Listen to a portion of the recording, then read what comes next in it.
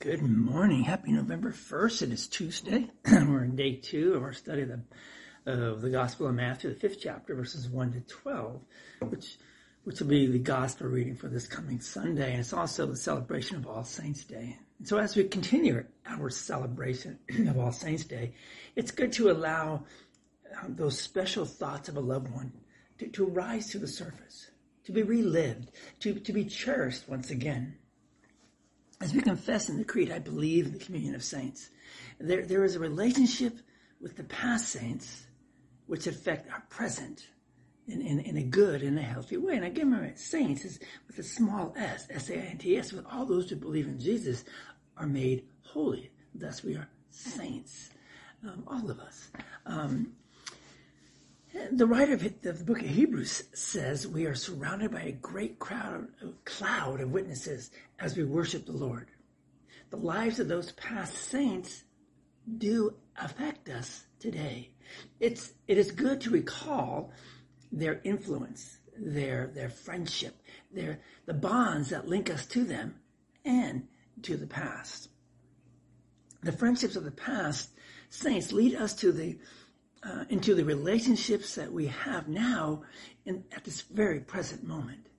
For the present moment is also made up of the community of the faithful believers who share with one another their trust, their belief, their acceptance of Jesus Christ as the Lord of their lives. And in this present moment, Christ comes to each of us to give us power, the courage, the strength, the confidence, the Holy Spirit to continue our journey faithfully in Him and in service to our neighbor. Saints on the faith journey today can be a faithful witness to their faith and their belief in Christ for other brothers and sisters. We gather together in a community of faithful believers because it is from our mutual witness that our faith remains strong and alive. We draw courage and faith, confidence and trust, strength and fortitude from each other in the Lord to allow us to be His witnesses in this world for the faithful and even the non-faithful. For example, a pastor describes some saints who are faithful in his church. He said the faithful saints are the husband or wife who single-handedly tries to bring their children to worship while having no support from a spouse. The poor, elderly person who is the first to give an extra gift when the church asks.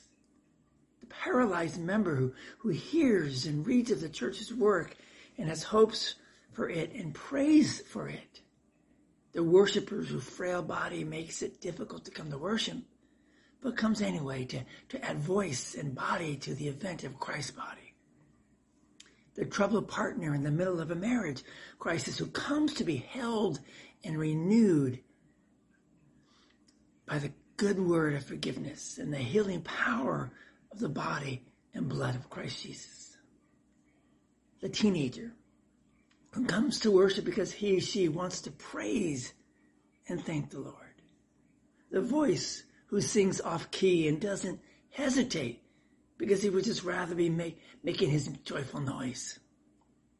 The office worker who says he would rather not be a part of the cheating and wrong practices of the firm and quits.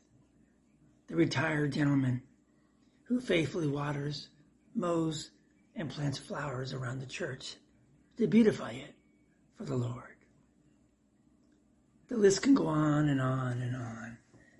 But I think by now you get the point. We need each other. We need each other in this present community to give us the strength and the assurance that our faith can be strong in spite of the many challenges to that faith from the world and those around us who just don't understand our faith. Let's pray. Lord, thanks. Thank you for surrounding me by such a great cloud of witnesses. Thank you for giving me the strength to go on when I just feel I can't anymore.